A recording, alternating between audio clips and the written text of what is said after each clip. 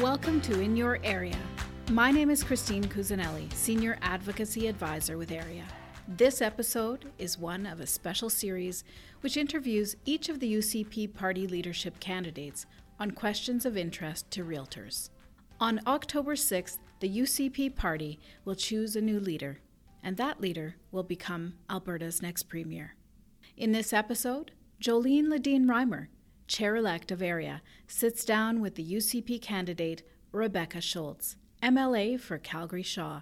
If you are interested in voting in the UCP leadership race and having a say in who becomes the next premier, visit the party's website before August 12th at unitedconservative.ca. Good morning, Rebecca. I'm Jolene Ledeen-Reimer. I'm the chair-elect of the Alberta Real Estate Association.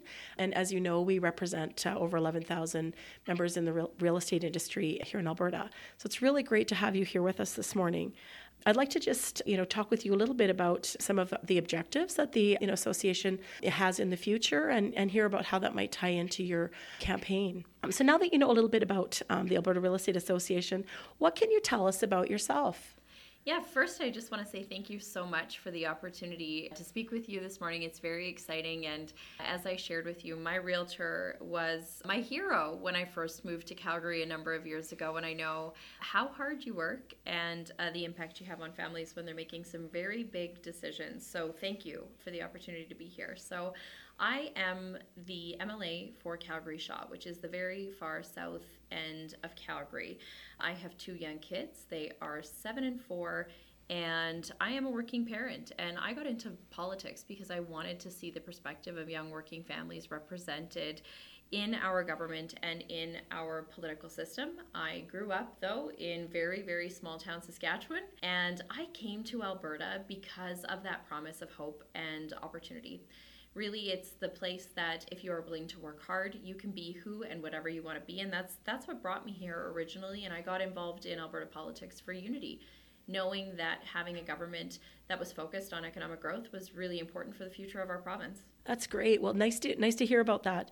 I'm going to change gears and ask you some tough questions. Rebecca, are you ready? I'm ready. Okay, that's great. What would make you the best choice for UCP members who will be voting in the upcoming leadership vote? When I speak with Albertans right across this province, I think what they are looking for is, yes, a conservative government that wants to continue on this path of economic growth and diversification, making sure that people have jobs and opportunities to provide for their families. I think that really is what makes Alberta one of the best places in the world to raise your family, to start your career, and to build a life. I do know, though, that people feel like we need a bit of a different tone. It has been a very difficult couple of years. We're seeing an increase in the division. And, I think at a time like this, after we come out of what has been a challenging couple of years with the economic downturn, the pandemic, what people are looking for is somebody who can provide them with a vision of hope for the future and a fresh perspective. We don't need policies that are going to throw our economy into chaos, but people don't want the same old, and I think what I bring to the table is a fresh perspective on leadership and somebody who is willing to step in and lead, not just for now, not just through the next year, but into the next generation. That's great. Thank you. What makes you the best choice for Premier of Alberta come the next election? I really think it is that fresh perspective, that willingness to sit down, to be a true problem solver. I like to say, I started in politics back in 2009. My first job was in 2009. I was working in the Premier's office in Saskatchewan for Premier Wall. And I then went to spend a couple of years in a government department. And that gave me a unique perspective into how bureaucracy works and how you can cut through it.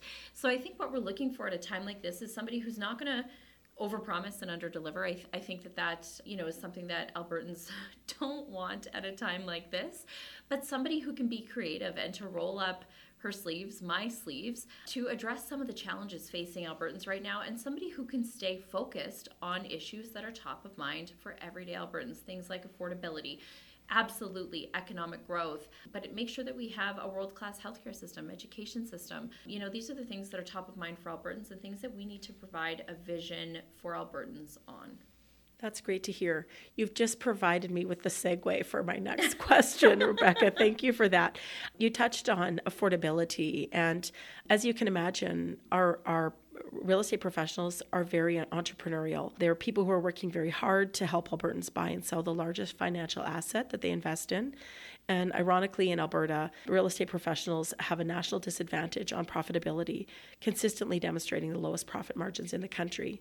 For several years running, realtor profitability in Alberta is 30% lower than our neighboring Western provinces. And this is largely a red tape issue. Our members would be interested in knowing your thoughts on red tape reduction and how in the foreseeable future you would create effective policy that could improve realtor profitability. Yeah, and that's a really great couple of questions there. And first of all, as I said in my opening comments, I respect the profession, and I am so grateful to my realtor who helped our family find the perfect home. And it is a huge investment, whether you're buying your first home or you're investing in a bigger house to meet your family's needs, or downsizing, or whatever the case may be. It is one of the biggest purchases we make. And, you know, I really respect the work that goes into that from realtors right across the province. You know, when I look at solving some of the issues, my approach is let's get to the heart of the question or the issue so that we can find some solutions. So my approach would be to ask, maybe to get a deeper dive into what is driving that lower profitability margin. Why is it not as high as other provinces? And really breaking down the differences and what we might see there. You've raised red tape. I think, you know, our government, and I've been a member of the government for the last 3 years, we've focused on red tape reduction. What I know and understand is that reducing legislation and numbers of words in legislation, that's one thing. That's important to reduce legislative barriers, absolutely. But I think just as important is focusing on the common sense red tape and the process, or the how decisions are made or how things are done, not just the number of words on the page. And that's what I hear, again, like our conversation today about real estate, but I hear it from nonprofits and I hear it in business. So can we use some common sense, try to figure out what are the barriers, what are the processes that are causing that frustration and increased costs and lack of productivity, and then how can we fix that? So in our province, for example, some of the provincially licensed professions have an exemption from municipal business license fees that are levied beyond the municipality where they have their office. So lawyers, accountants, insurance agents, and adjusters all would have this type of exemption included in the acts that govern them. So one example of a common sense approach that you referenced might be this type of exemption for realtors, which would offer them tangible savings. But we know it's not that simple. Could you tell our listeners what you would think about this kind of request? What behind the scenes considerations would you have to think about before committing to a policy like this? Yeah, and I love what you said when you said it's not that simple, because I think sometimes we come with a solution and it's never really as simple as it seems. We've got to ask some of the tough questions, and you're right, there are some questions that I would have to look at before making a decision, and that would be things like the impact on the municipalities, what those fees actually are, how that works for an individual who might be providing services in various areas across the province. Are there any unintended consequences to doing this? And then, of course, looking at the numbers. So for me, I'm always open to any and all suggestions, but of course, I want to sit down and be able to have a really good conversation and ask the tough questions. And for me, it's always about a back and forth dialogue, right? I like to say, okay, let's sit down. Let's talk about what my concerns are. Let's hear what your concerns are, and let's see if we can, get to yes and think about things in a slightly different way, because when we have those discussions, sometimes we find even better solutions than the ones we started out with. That's excellent. I'll look forward to hearing your response to that once you've had a chance to get through the research. Yeah, of course. And also to learn about what those unintended consequences might be on that request. Alberta governments of the past have always forgone implementing a land transfer tax, and land transfer taxes have been implemented in many provinces across the country. What are your thoughts on holding the line on the no land transfer tax stance in Alberta?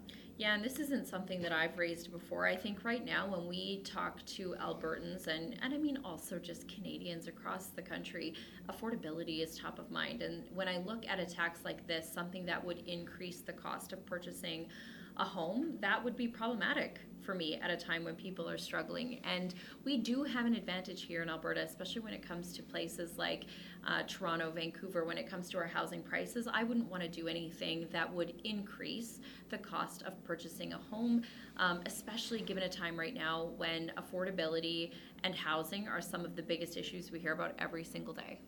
Well, that's great. Thank you. Moving into issues of affordability, how do you see getting more Albertans into the housing market, and what role can the provincial government play? And that's a question that is top of mind for a lot of people, and we're hearing it at the municipal level, the federal level, and the provincial level. And I think sometimes that's actually the heart of where some of the solutions are, is in terms of how a provincial government would work alongside municipalities to come up with some creative solutions. I mean, for me, I often have a less government is better government type approach, just generally speaking.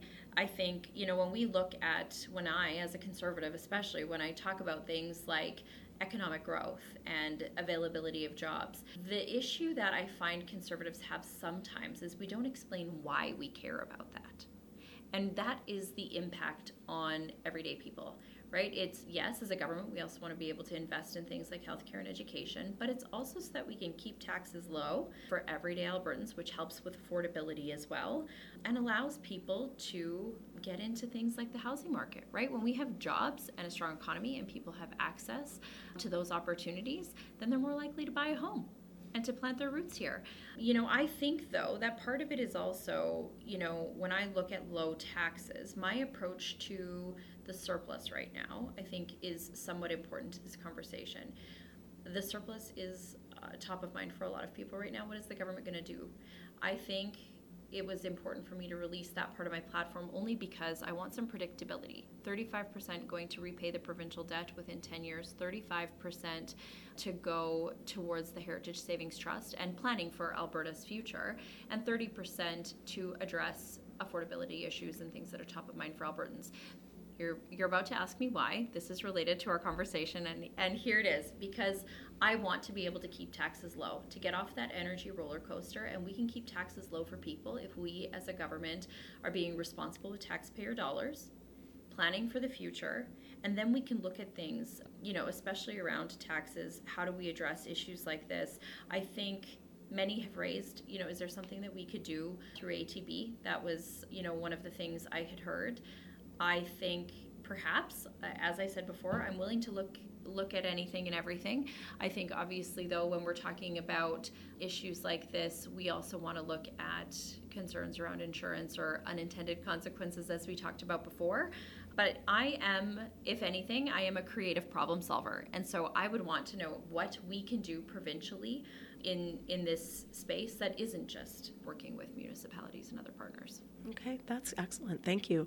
I think for a lot of our industry members, they would share my belief that the solution is not for government to be influencing market, market forces, and that the solution is creating opportunities. And I really liked what you had mentioned about that earlier, like the why do we care about that? Why is that important? It's so important, and that's where, I think people sometimes do look for government to come up with a solution. And my thing is, we have flexibility when government is in its own lane. And, like I said, whether it's in real estate or business or nonprofit, I hear this again and again. Let us do what we do best. Government, stay in your own lane. And so, for me, it's working with the partners to remove barriers.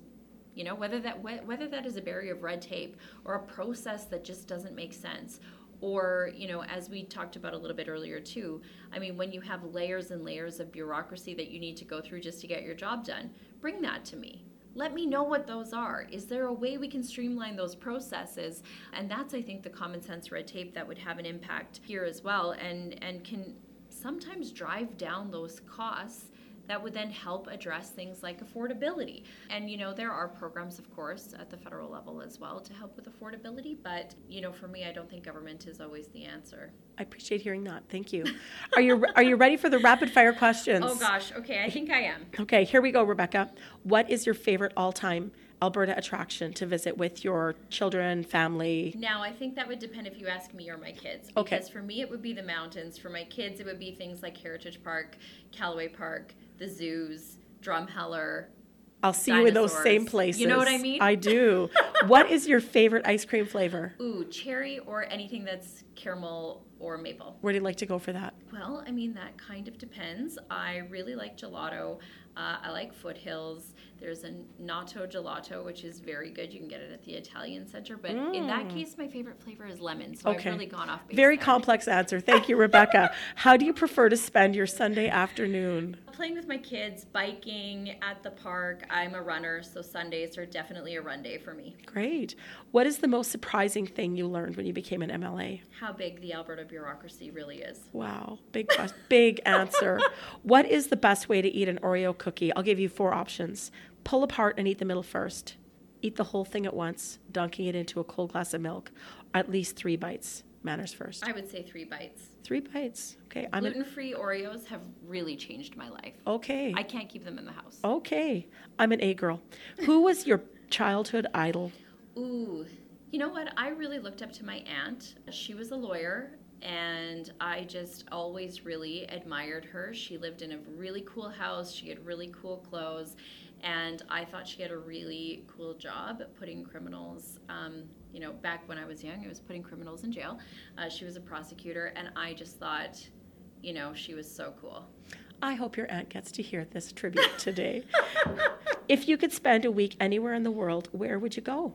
So at a time like this where I am campaigning every single day and my kids have been hanging out with their cousins and grandparents, it would probably be at home with my kids. Okay. But if I picked my 2 favorite places to travel, I would say, Italy is one of my faves. The cheese, the gelato. Okay. There's a pattern here. I was going to ask you what you do while you were there, but I know. Yeah. Well, this has been really fun, Rebecca. Thank you for sharing your time with me this morning and for the great insights that you've offered and for caring about our industry. So I really appreciate the opportunity to meet with you today. Well, thank you. All the best in your campaign. The pleasure is all mine, and I think it's great questions and a great conversation. So Excellent. Thanks for your time. We'll look forward to more. Thank you. Thanks again for tuning in to another edition of In Your Area. You can access our podcast on all main streaming services and feel free to share with friends, family, or colleagues. And if you'd like more information about how to vote for the next UCP leader, the website again is unitedconservative.ca. We look forward to seeing you next time. We are In Your Area.